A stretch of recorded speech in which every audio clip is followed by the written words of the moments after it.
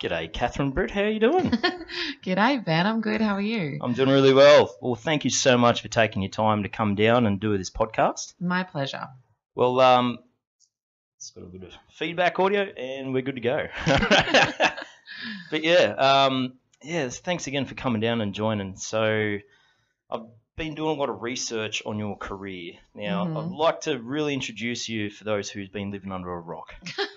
So, please correct me if I'm wrong. So, Okay. this is off Google, this I'm is off ready. Wikipedia, this is off your website, where we can find it from the source herself. All right. So, I believe you've recorded songs with Casey Chambers, or performed with Casey Chambers, Lee Kernaghan, Keith Urban, Tommy Emmanuel, Billy Bob Thornton, Troy Cassardale, Tim Rogers, Alan Jackson, Dolly Parton, Elton John. You've toured with the likes of Chris Isaak and Brooks and Dunn. You've performed on television show The Today Show on Channel 9. Yeah. George Negus did a segment around you. You've lived in Nashville from 2004 to 2009. You've got 5 studio albums. You've won 4 golden guitar trophies. You've got singles in the ARIA charts, and you've cracked singles in the US Billboard charts. It was close. Close. It kind of went haywire at the end there. Okay. I was like going good, and then it went weird. Yeah, that pretty much sums it up though. But yeah, I lived in Nashville for 6 years all up. So I moved there in 2002 when I was 17, and was there until I was 23 in 2003. I think 2008. Sorry, I think I came home. So. But that's so irrelevant. And I have 7 albums out now. 7? Yeah, I need to totally go onto this, whatever page is telling you I think this. that was off Wikipedia. Fix it. Yeah, see, who writes the Wikipedia? I need to know who does Anyone this. can amend Wikipedia, Yes, right? reach out if you wrote my Wikipedia 7 page. albums. and let Jeez, me you've know. been busier than what I've 7 thought. albums, a best of, an EP, and I think I've won 5 golden guitars. Oh, see, I'm never looking at I'm not Wikipedia sure. ever again now. But the rest was right, so it was fine. It's all good. Yeah, well, it makes me question what else I've researched. Totally. But this I is can this is fascinating. Well, this is one of the benefits of doing one of these chats. You know, you can really clarify and cut to the core and find direct. Yes. Don't have to find the research truth. anything. So that's awesome. So, I was a bit questionable. Billy Bob Thornton. Was there anything? I seen a picture and there was something happened there. Yeah, so that was a really weird story, but Billy Bob actually released he's one of my favorite actors of all time. I think he's just brilliant. But he released a really great, I guess you'd call it country. It was like sort of rootsy, obscure, alt country album, like I want to say 10, 15 years ago. And I got my hands on it and just was blown away. Like, it was an incredible record, and so up my alley, so my music and so what I do. And I felt like he totally would get me and I would get him. Like, I felt like he liked the same music as me. Sure. Anyway, long story short, that's not going to happen. But I saw that he was playing in Nashville when I was over there, and I went along to a gig or whatever to try and, you know, see the show. And then it was like midnight and he still hadn't gone on. And I'm like, oh my God, I'm so tired. I think I was like 18 or something at the time. I was super young. No, I was 17 actually. And 17 years old and you're reaching out to Billy Bob. I was 17. I was trying to meet Billy Bob. What a groupie. Anyway, so for some weird reason, I had this great manager in America called Stan Morass. Amazing man. And he's like, you know what? Let's just go see if we can go find where he is, whatever, backstage. And I was like, really? And he's like, yeah, we'll be fine. So we just went up these like stairs and whatever and found this door, and it fully said Billy Bob Thornton on the door. And I was like, that's really weird.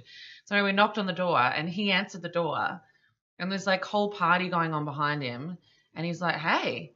And we're like, there's a party and you're 17, like any in the States, and you can't. Totally. Go to And I was 21. like looking behind him. There's like all this stuff going on. There's like gorgeous people. I'm pretty sure there was like people doing lines of coke and like just like drugs and alcohol everywhere. And everyone's having a party. And he just opens the door and goes, hey guys. And we're like, hi. And my manager goes, look, this is Catherine Britt. She's an artist, blah, blah, blah. She's a big fan of yours. And he goes, come in. And we're like, okay. So we kind of go into this room and he just like, would you like a drink? Would you like a line of coke? You know, obviously. Whoa. And I was like, offering a oh my 17-year-old. God. He didn't know I was 17. But he was just trying to be nice and hospitable and just like let us stay and hang out. Anyway, it just kind of got crazy and they, you know, it became a party. And then he's like, hey, we're all going to head over to the studio. He was doing a second album. And I know you're a fan of the first one. Would you like to come? And I was like, oh my God, I would love to come. So my manager then like split off and I went with him and with my partner at the time. And we sort of tagged along with this crew. It was so weird. I reckon there was like 20 or 30 beautiful people just following Billy Bob around Nashville. And we were two of them. And then we got to the studio and he like played us his new record and it was amazing. And then he goes, all right, let's go to Waffle House and have like a feed. It was like 2, 3 a.m. in the morning. And I was like, sure. And he goes, you want to go to Waffle House? I was like, to go to Waffle House with you, Billy Bob Thornton. And we walked in and had food. And I remember the waiter coming over to me going, you guys with Billy Bob? And we're like, yeah, we're with Billy Bob. So weird. Anyway, so that was my Billy Bob encounter. I can't say that I've technically sang a song with him or anything, but I would love to one day. I think he's amazing in so many aspects. And what a dude. So nice. Yeah, this is when his acting career was also quite... Well, I mean, this is totally, he was really around, big. Like Armageddon, or is this before Bad Santa days? No, I think it was after that stuff, but before all the new, like the new stuff that he's doing nonetheless, now. I mean, it's a monstrous name, like all these people you've hung out with. It was very surreal. And I think, at the end of the day, the thing I learned more and more, these are just people, and they just want to connect like anybody else, So I think we all put them in a different category, but really they're just people, and they're either good or bad people. But generally, if they succeed and they have a long-lasting career, they're good people. Well, do you find that? Like, I do find that. I mean, you're like, oh my God, Billy Bob Thornton. But when you're touring, do you get any fans like, oh my God, Catherine Brett? Yeah, I mean, for sure. And it is very weird, and I think because I know who I am. I know that I just get up and brush my teeth in the morning, and I know that I'm just a normal person on a day-to-day basis. So it is really surreal, and I can see why that is weird to him on a different level. But when people do act like that, or like you go to get a photo with a young girl and she starts crying or something, and it's surreal to you because you're not really sure why they're doing it. You know what I mean? But then you think about it, you're like, no, that's right, I'm a singer. Sure. And they like my music. You must have learned some lyrics in there. Trying to meet me for a bit, and you don't, when you just sort of think about it immediately, you're like, oh, what's wrong? Like, why are you crying? What's wrong with you? But, then you kind of put it all together in your head. But it is weird because at the end of the day, everyone's just like everyone, and you're just doing what you do and what you're good at. It's such an awesome gift to be able to put out there. Like you might have written some lyrics or some songs or a melody or something which help people through hard times or sad times, and for them to hold on to that, that's something. I don't know if you could put a price tag on it. No, I don't think you can. It's totally immeasurable, and it's worth everything, I guess. Like, to me, music is everything. I love it. I love what I do. I'm totally obsessed with music. I'm obsessed with my job. I'm obsessed with what I do.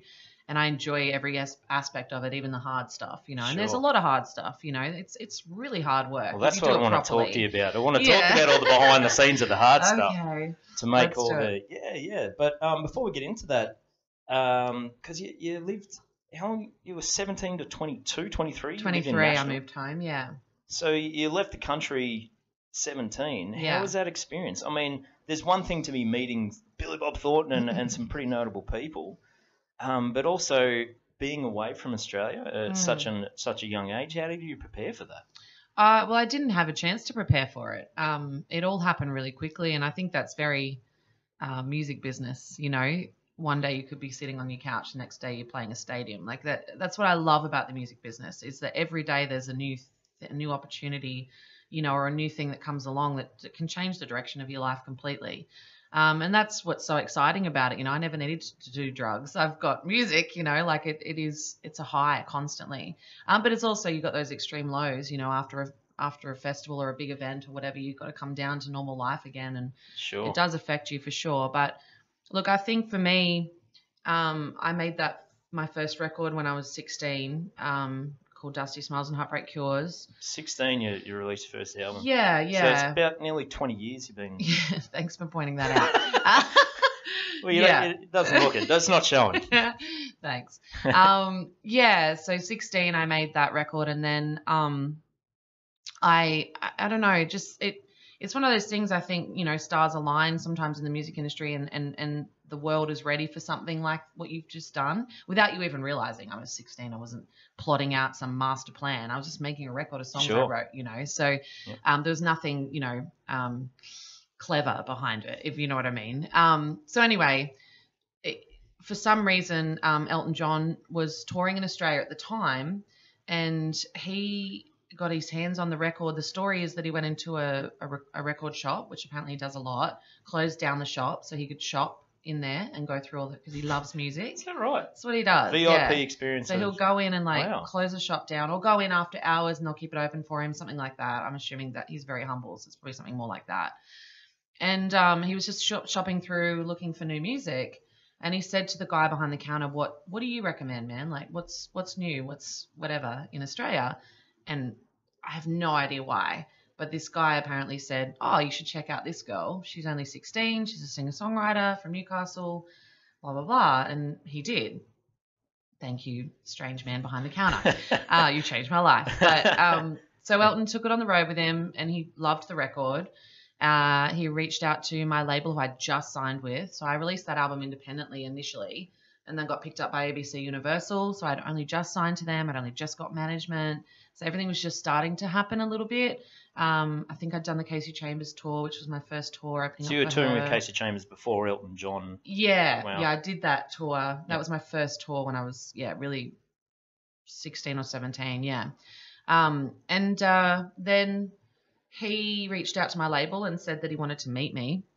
So surreal. How was that? Was it a phone call? Was it a text message? It was a phone call from the label. Yep.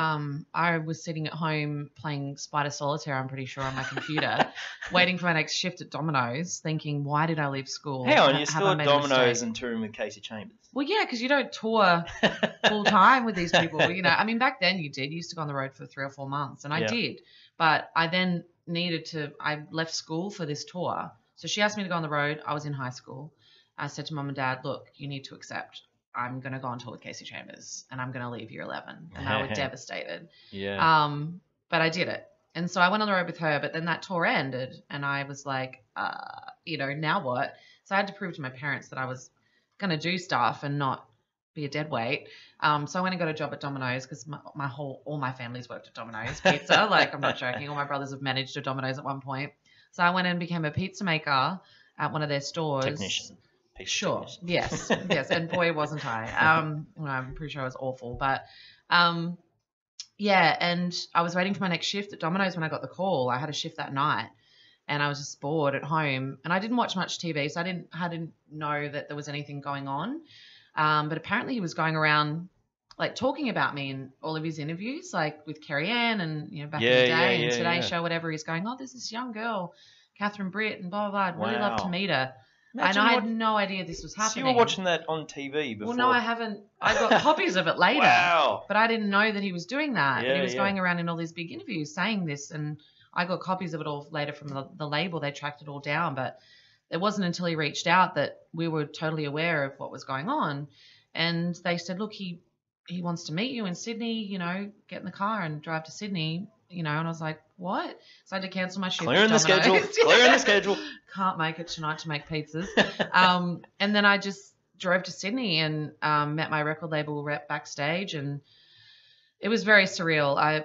We knocked on the backstage door, and this big burly man answered the door, and he's like, how can I help you? And we're like, oh, which again, I feel like it's a Billy Bob Thornton story all over again.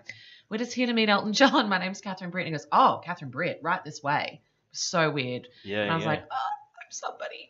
And he kind of took me through, and we were just sort of placed in this room with all these other people. I'm pretty sure they were all media. So they were all just like talking and mingling and drinking. And there was like these men walking around with like Gladiator little tiny little booty shorts and Gladiator. Sounds wilder than a Billy Bob Thornton party, weird. Doesn't it? Like serving drinks. Yeah, they're walking around like this, and it was like so like a gay scene. It was really, really cool and very, very amazing. So I was just like, wow, what's going on? And then all of a sudden we all got herded into this room, everyone this way into this room, and we all got herded in, and I kind of saw through the crowd Elton, and it was like he had like this halo around him. I'm not even joking. It was like, ah. And he spotted me through the crowd and he just was like, Catherine, and like pushed through everyone and came over to me and gave me a big hug. Yeah, and the yeah. whole room stopped because everyone was like, huh? Who's that? Who's yeah, that? like it Yeah, was, yeah. everyone stopped talking and everyone just looked at us. It was so weird. And he just kept going. He didn't care. Obviously, he's used to that. And he was like, you know, what's going on? Like, what are you doing with your record? Have you been to Nashville? I was like, no, I just left school. He's your fan. You know, it was so weird. It was so strange. Anyway, and he said, look, I want to help you out. Will you stay for my show? I want you to see what I do. And I was like, yeah, sure, man. Oh, yeah, I'm busy. Like, I don't know what you do. But anyway, I mean, to be honest, I was 17. I knew some Elton John stuff, but for me, the Elton John impact was Lion King. Like that whole soundtrack and everything. I knew him from that.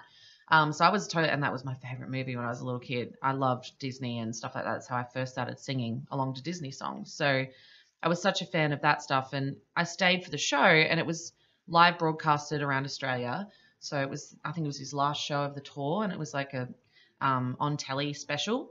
And I was in the audience, and he went to introduce a song. I'm not sure what it was at the time, to be honest. I could probably look it up somewhere. And he said that he wanted to thank me for coming. And he said I was this great new singer-songwriter from Newcastle and blah, blah, blah. And he just like did this big spiel on stage in front of 50,000 people in the whole of Australia. Yeah. So I went home that night like, I don't think I'll ever top that. And I don't really know what to do now. And I got a call the next morning from my manager, and he said, look, let's not get our hopes up, but he's asked for 20 albums to take to the US with him on tour.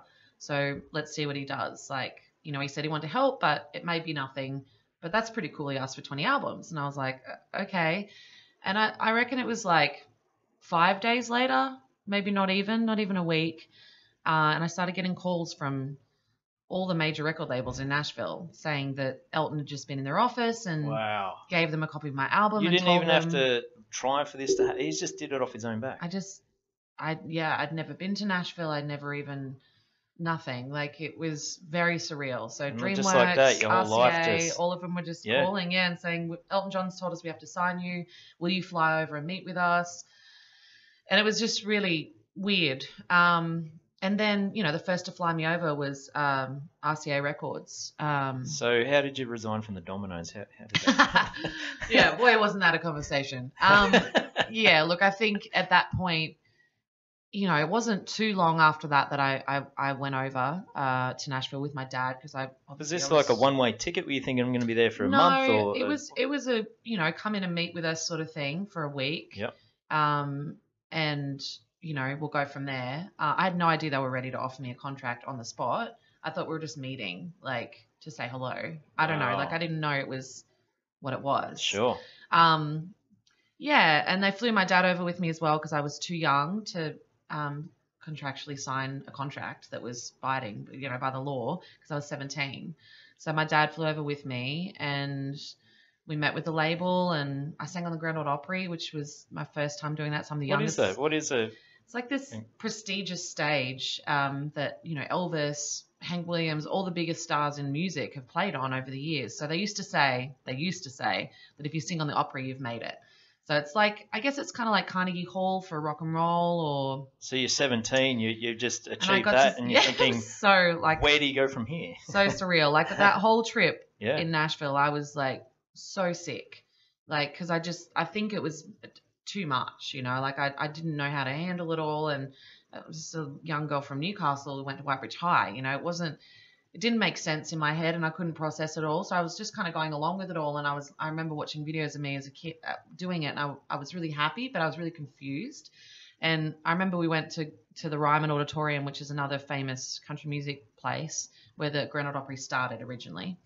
And I was like getting sick in the garden out the front because I was so anxious and I just didn't know, I couldn't process it, I guess. And my dad was the same. We've talked about it years later. Well, it's not a natural act for a human being to go through this. No, I don't think so. And I don't know anybody else. You know, I've been in the music industry, as you said, 20 years or so, and I've never come across another artist that has been through that experience. Even to this day, you know, like the people that are over there and successful now.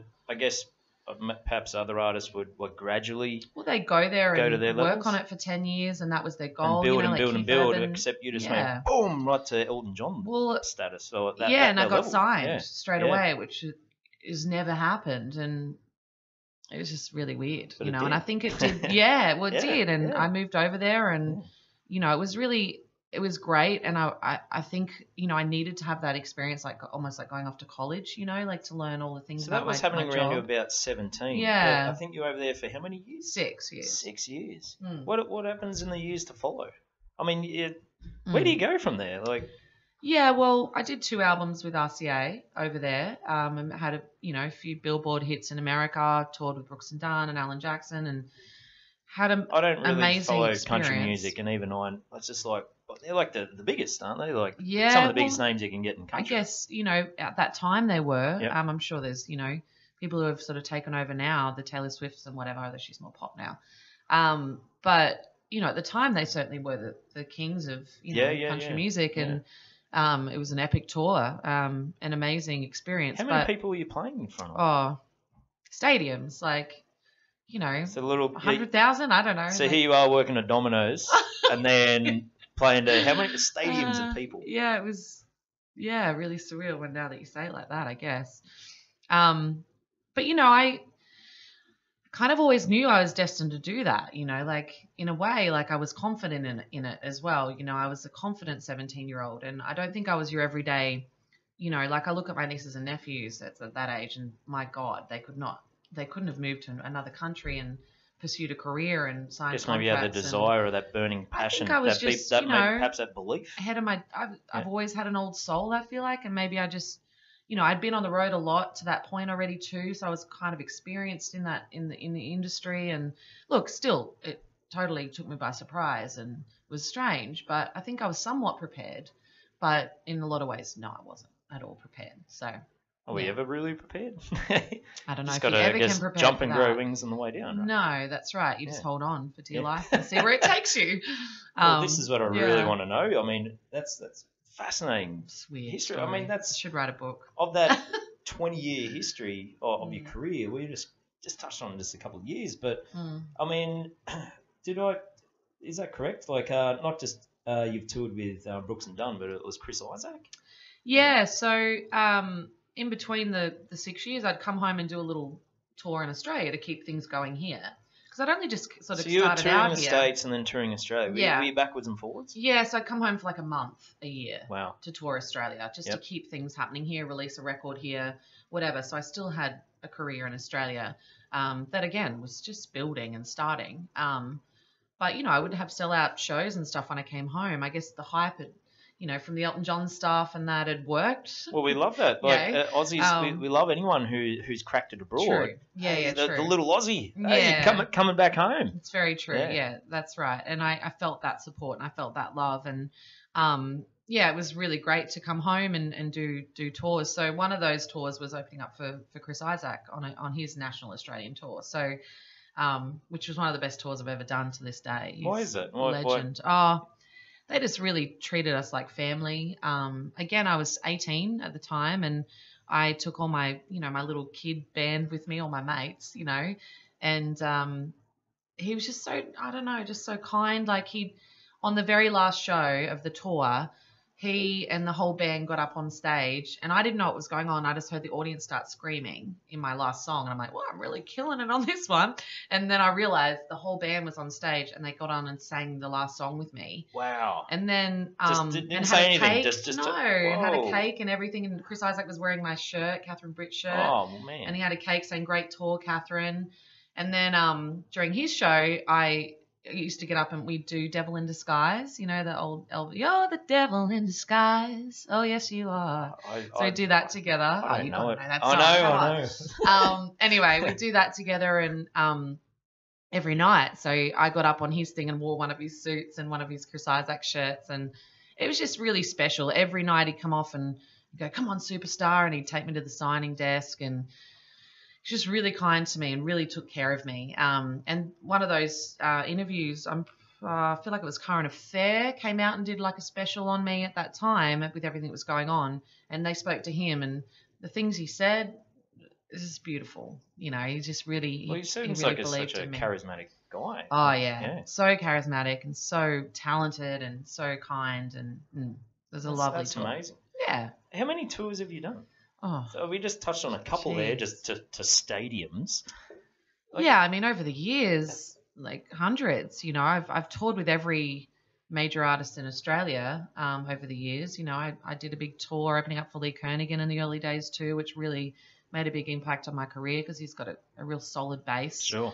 Yeah, I've done them all really. And then as far as Australian country artists go, you know, I've toured with them all over the years. Yeah, I don't know, a lot.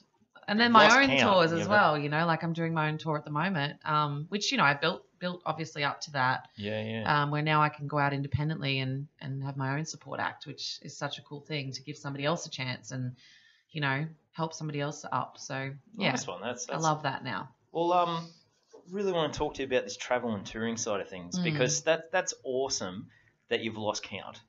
Because when you compare that to many people who do travel or go on a tour, not necessarily as a musician, but going on their own personal adventure, going on their own holiday, going on their own destination. Some people plan for months. They pack out what underwear they're going to be wearing on certain days. Like some people are that meticulous. Yeah. Other people are just like, oh, we'll figure it out as we go. But because that's what I do. I do travel and I run so many tours, and I see that in so many people. But what I'm really interested to know is how do you prepare for a tour?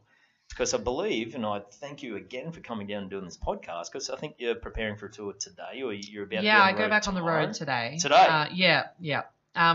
So at the moment, I'm in the middle of a tour called the Bush Pubs Tour, which is the first one that we've done. And this is a initiative that I put together myself. So I've never done my own thing before. I've always had a team around me. When you say put together, you become independent? I booked all the gigs myself. I put the whole concept together and sold it basically to the pubs around Australia, and it worked, which, you know, it just blows my mind. But my husband and I have traveled around Australia for the last 3 or 4 years in a caravan.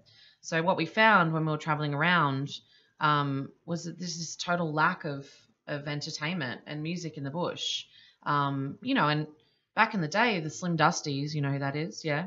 Yep, Slim Dusty, yep. yeah. Well, He's I mean, from Kempsey. Yeah, got a museum after him. Nice.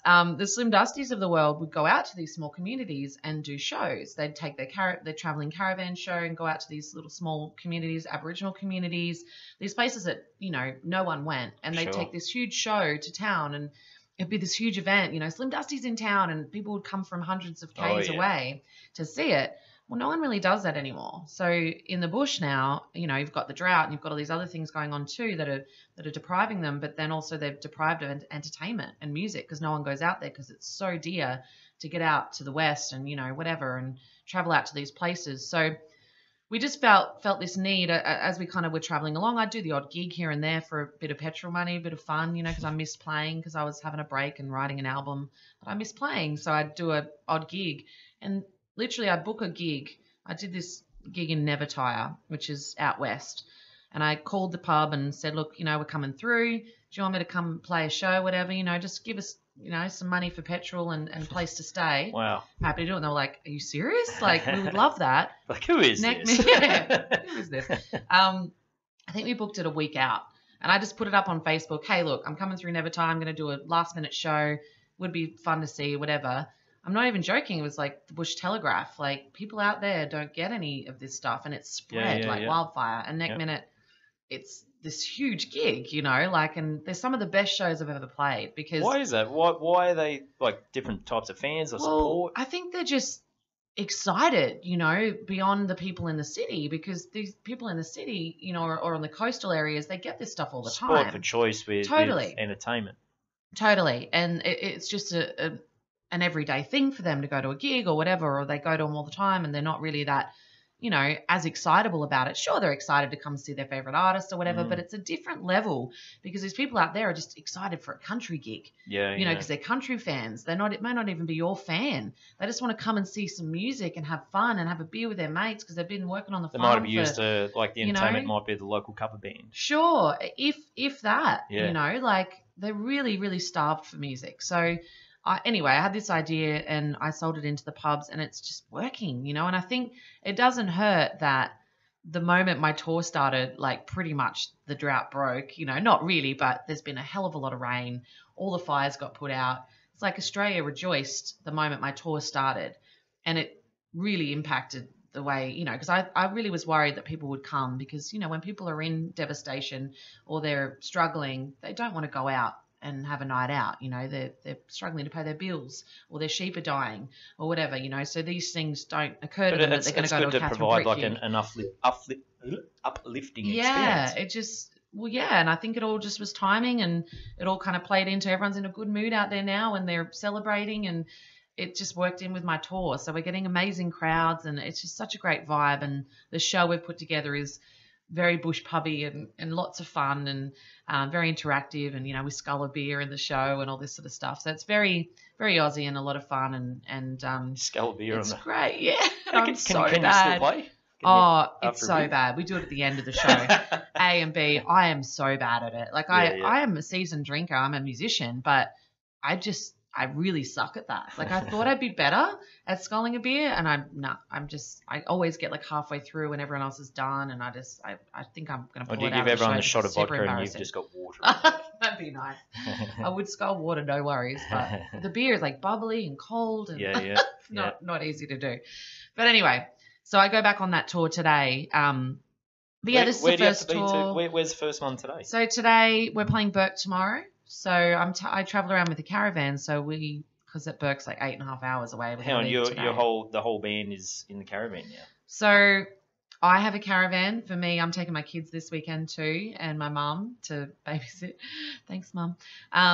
So it'll be us in one car with one caravan, and then I've got my band, Ben and his wife, who also sell coffee at the gigs. They've got a coffee business called Backroad Baristas. So they do coffee at the gig, and then they've got their caravan and their little boy, Avery. So it's a very family thing. So I've started small. This is sort of the crew at the moment, but when I go and sell it in again in 2021, I'm going to take a band and sort of grow it and make it a bigger and better thing. That is amazing. So, it's been a lot of hard work paying off, which is nice. Well, what I've really found, because I've done a lot of touring, but very differently. Yeah. One of the biggest challenges I've always faced is your personal relationships. I've missed birthdays. I've missed weddings. It sucks. Yeah, you really want to be there. Mm-hmm. You really want to be there, but your line of work, it's like, oh, I'm just going to call in sick today, and then you just can't do it. But it sounds like where you've been touring for a long time, perhaps overseas or Nashville, around Australia, has that been a reality? And has this sort of influenced the caravan and bring... Yeah. The caravan along? definitely makes it easier to be a mum and do what I do, because my job does not play in well. How many children do you have? I've got two. Wow. 2 little boys. Yeah, I've got a 2-year-old and a 5-month-old. Whoa. So I only just had a baby not long ago. Yeah, so... Oh, really? Thank you for turning up. You're a busy woman. It's my pleasure. It doesn't. It's not like compatible with what I do. You know, being a mum. Like it's really hard, and I think that without the caravan, it would be really, really hard. And a lot of my friends, because a lot of the people in the music industry around my level at the moment have all had kids, so it's great. We're all on the same page. We're all struggling together, trying to work it out, how to be a parent and how to, you know, have a career. Yeah. And it's really tough as a woman, definitely, because I was breastfeeding up until a couple of weeks ago. So, you know, it's really tough. I can't be away from the baby, but I've got to work, and, you know, it's a struggle, but the caravan definitely makes it easier. But, you know, it's still really, really hard. And a lot of my friends just leave their kids at home and go away for the weekend. Sure. We're lucky now that it's just weekend travel. You know, when I started out with Kasey Chambers' tour, I'd go away for months at a time. Now you just kind of go off and do a weekend and come back. So it's more sustainable touring, perhaps. Well, so you get those couple of days at home to... there's more of a balance now, for sure. I say that, but in 2 weeks I go away for 10 weeks. So it's not really always a balance. And that's something I've got to work out with my partner, you know, how to get the kids in and out so I can still see them over that 10-week period. But, you know, my kids, I mean, I think they'll understand. I think when they grow up, they'll get it. But does that recharge you? Like, I mean, do you find that you get more momentum doing gig after gig after gig? Or is it better to do a couple of gigs, detach? Yeah, I like to do a couple of gigs than like regroup. Sure. Now, maybe it's because I'm older and I need sleep. But I'm not 17 anymore where you could just go and go and go and go. I think for me, voice wise, even like I like to be able to rest, after a few gigs in a row, I sort of start to feel the wear and tear on my voice. And um, yeah, I think for me, I enjoy that weekend and then the coming back to reality in between. So Wow. yeah, it's good. I much prefer the new touring. And then I've got friends who just like the McClymonts, who are an Australian Do other sister musicians sort of band. follow this concept? Like, Yeah, I was just gonna say, yeah, yeah. they've all got kids, and they just do every second weekend, so that they've got a weekend at home with their kids. So I'll probably do that next year because that's very clever. I never thought of that. Wow. Yeah, so I guess you get to a certain point where you can control all of this stuff. When you have a career, you can sort of mold it the way that you want it. Which is nice. I mean, I'm so grateful for that. I've worked for so long to get to that point, and it's nice that I can work it around my kids now. That is awesome. So, based on the unforgettable amount of tours that you've achieved, I mean, going from hotel room to hotel room, in this case, caravan destination to the backyard, outback pubs to, like, what's some travel recommendations you could provide? So, Yeah. what's sort of your go-tos or your rituals that you do? So go, well, I need this to happen to make the tour successful. I think for me, packing light has become a really good thing. I used to just overpack when I was a kid, and I'd take so much stuff, and you use like, I don't know, 1/10 of it, of what you actually pack. So for me, I've really learned how to consolidate and just take what you need. Um, even if like I used to take so many outfits for on stage, and you're doing like 3 gigs, so you need maximum 3 outfits, maybe 5 to sort of work out if one doesn't, you feel fat in one day or whatever. But now it's like I'd probably take less than that, because you can wear the same outfit 2 shows in a row. They're not the same gig. They're in totally different towns. I think really differently about this stuff now. And I just want it to be simple and streamlined. I think, you've got a certain amount of space in the caravan or on a plane or, in a Tarago with a band traveling, or whatever. So you've got to be considerate of all that stuff. You've also got your guitar. You've got all this other stuff you've got to take. So your clothes need to be as minimal as possible. I just take my essentials. You can always buy some along the road, like along the way. You could, yeah. I do shop a little on the road. Not going to lie there. But I think you just got to, pack exactly what you need. And I know that's hard. That's harder to say than to do, but you just get better at it over time, I think, too. It's something that you kind of learn what you need. And I have a very, very simple regime with my, it's not like I've got all this skincare and stuff like that. Like, I'm terrible about that stuff. On a previous chat, much the same advice, talking to Grant Wormsley about that from Screaming Jets. Well, he's a bloke. I'm sure he doesn't have any I don't even think he would change his underpants. Like, it's just like, yeah, pair of jeans and a shirt and good to go. I was like, yeah, that's rock and roll. I would love to be a guy. that is so, oh man, I would love that. I hate, the one part I don't like is that every day I've got to, get all made up. We've got this thing in society where women have to be all made up, to present themselves. And it's a real shame. Is that really that, like, performer sort of Yeah, rock? I think, well, there's a few things to it. If you don't wear makeup on stage, you do get really, really washed out. And I get that. It is a stage thing. And, all performers have to wear something. Even men have to wear something so they don't look like a ghost on stage. So I get all of that. But this extreme level of women having to go to that next level of, all this makeup and whatever, and changing their appearance almost because they don't feel beautiful enough, I guess, to go on stage without it. That, at times I've wanted to rebut against that and just go on stage without makeup and just be like, just be you, but it is such a part of my industry. And I hate that about a girl. You've got to do your hair, you've got to get all your makeup done. And, men just chuck a pair of, jeans on and a shirt and they look amazing. T-shirt and get away with it. And you look great. Like, and you chuck a pair of boots on, boom, you're ready to go on stage, Be lovely. How I wish. Oh, that's very interesting. So you are a mother now. Mm-hmm. Like, how do you so I was just doing a bit of research as well. It's more recent times you're talking about that appearance side of things. Mm-hmm. I found a couple of things. It was in 2015. Okay. As far as like putting looks in perspective on how it can be important or not so important is, I think you're diagnosed with breast cancer. Mm-hmm. Yep. Like, did that like help your perspective when it comes to these look sorts of things? I mean, because some people think like, oh my God, looks on stage, such a dramatic impact. But did that change your mindset towards these things? Getting diagnosed changed everything for me. You know, I think I was gifted the gift of hindsight at 30. I don't think most people get that till they're much older. So yeah, I mean, there was a lot of good that came out of that too. And the fact that I survived it and came out the other side and can say I'm a cancer survivor is again a bonus, that I was gifted that, you know, that near-death experience, but I got to live it out the other side. You know, most people don't get that gift. So yeah, I mean, it changed me completely. I would say the post-cancer Catherine and now are two different people. So, and I think that's what it does to people. You know, I think getting sort of faced with your own immortality just really changes everything. Yeah. So yeah, it was, you know, a heavy experience to go through. It was really tough for many, many years, and I'm still seeing sort of the side effects of it now.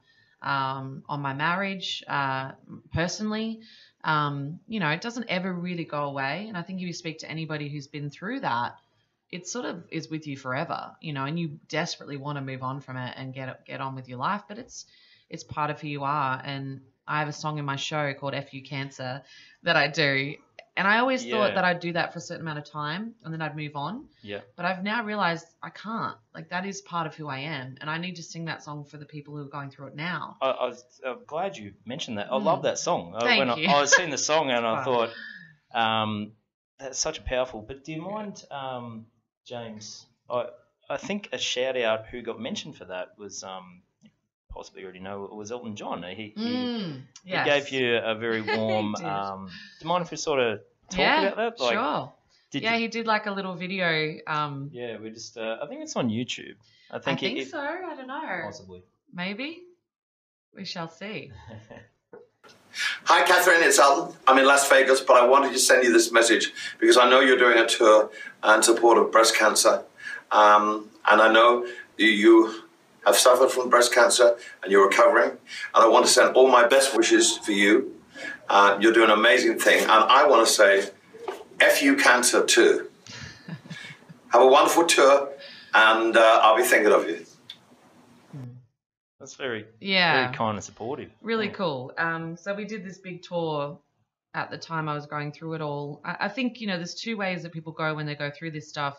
They either put their head in the sand and deal with it on their own, which is totally okay.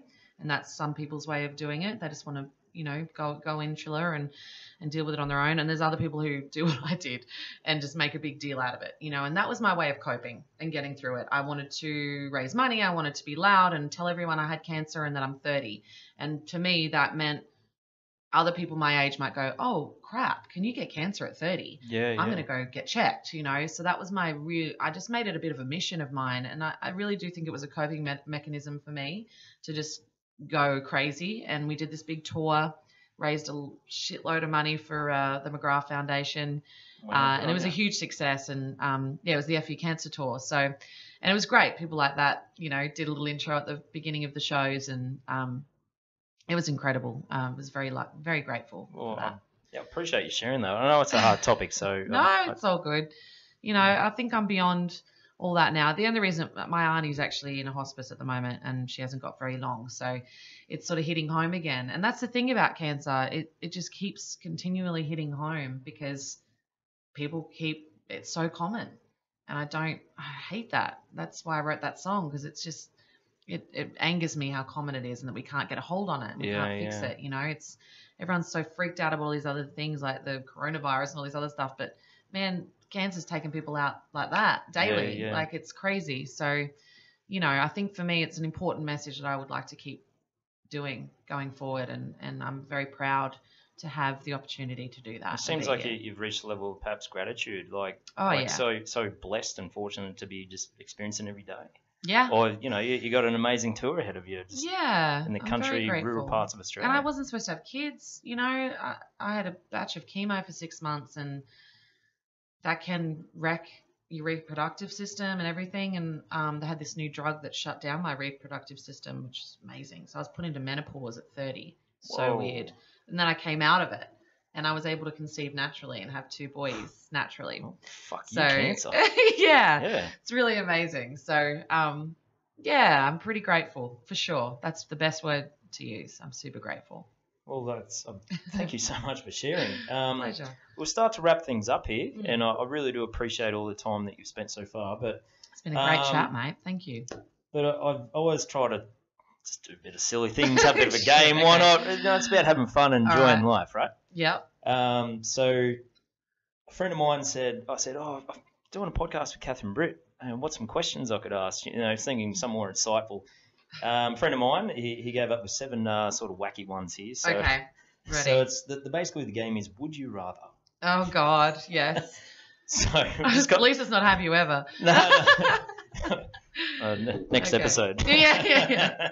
So would you rather, number 1, be invisible or be able to fly?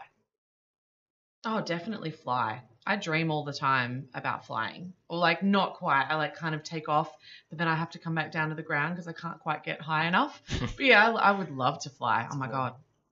Well, this could be an interesting one because you work at Domino's. Would you rather, number 2, unlimited pizza or unlimited coffee? And you're drinking coffee at the Ooh. moment.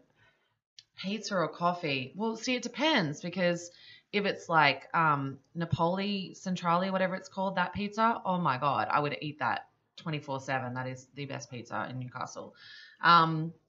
This is Macca's coffee. Yeah. It's way better coffee in Newcastle. Yeah, we're in my centre of God, sorry, I was Newcastle. in a It is. hurry. No, there's so many great coffee shops in Newcastle, and I love coffee. Oh, I would say coffee because pizza's not my favorite food, so I'd go coffee. I need coffee every day. All right, so this is a good one because you know what life is like on the road. Not brush your teeth or not shower for a week. Oh my God, neither.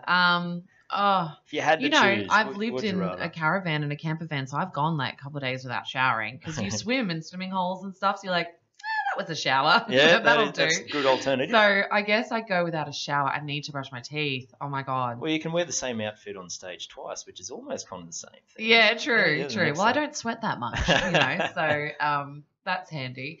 But no, I think I would reek, but I'd go without a shower then before I go without brushing my teeth. All right. Well, you did mention about some Disney cartoons. I think you were a fan of Elton John during the Lion King days. yes. So would you rather be a unicorn or be a mermaid? Unicorn or a mermaid? Mermaid. I think that's every girl's dream, right? What's wrong with a Yeah. unicorn? Unicorn's Well, pretty cool. it's like magical. a horse thing. Like I would rather be like more human and have a tail. That's cooler. Because that'd be me, but I just kind of grow a tail well, rather than become a horse thing. hopefully your husband watches this one because I actually didn't know you were married before this. So number 5, marry for looks or marry for personality? Can I say both? No, look, I think the thing that made me fall in love with my husband was definitely his personality. He is me, basically, but a man. We're very much the same sort of person, which, makes it very hard at times too because we butt heads all the time. But I think, it's also what I love about him that he's, center of attention, funny, he's crazy. He's very crazy. So, yeah, I think personality, but he's also really good looking. So I don't know. You got both? I'm going to go with, got yourself I a got winner. the whole package. Ah. Yeah. All right, we got 2 more. Okay. All right. Would you rather go 1 year without Facebook or 1 year without Netflix? Well, that's hard. Okay. Because I use both daily. The thing is, so Facebook for me is totally just a publicity tool. I get on there and look at some stuff for my family and stuff. Until you but get your own really, special on Netflix. Yeah. See, but I love Netflix. Yep. I'd probably go without Facebook Facebook. and keep Netflix. Especially when you're It life would on the ruin my road. career, but Yeah. do I still have Instagram? Yeah. Okay, we're good. Be like, YouTube now. It's all switching. Yeah, exactly. All right, and the last one. Would you rather no sex or no talking for 1 year? Wait, what? These are the questions. No sex or no talking for 1 year? Yeah, if you had to give it up. I do like to talk.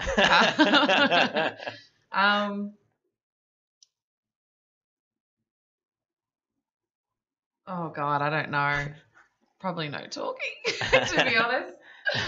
I'm sure everyone says that. Dear. Well, Catherine, I really do appreciate you taking time, especially My because you're pleasure. about to zip out on the road as we Yeah. speak. So, good luck on your tour. I was looking on your website, and I'm a well-travelled Aussie, and there's some places I haven't even heard of on that tour. So that's really? like, oh, you are going out. I'm back. going into so very isolated areas. yeah, and I wish you all the best of luck on the tour and moving forward with the family life and living life in the Caribbean and travelling, of course. Thank you so much, Ben. I appreciate your time. Thanks, Catherine. Thank you.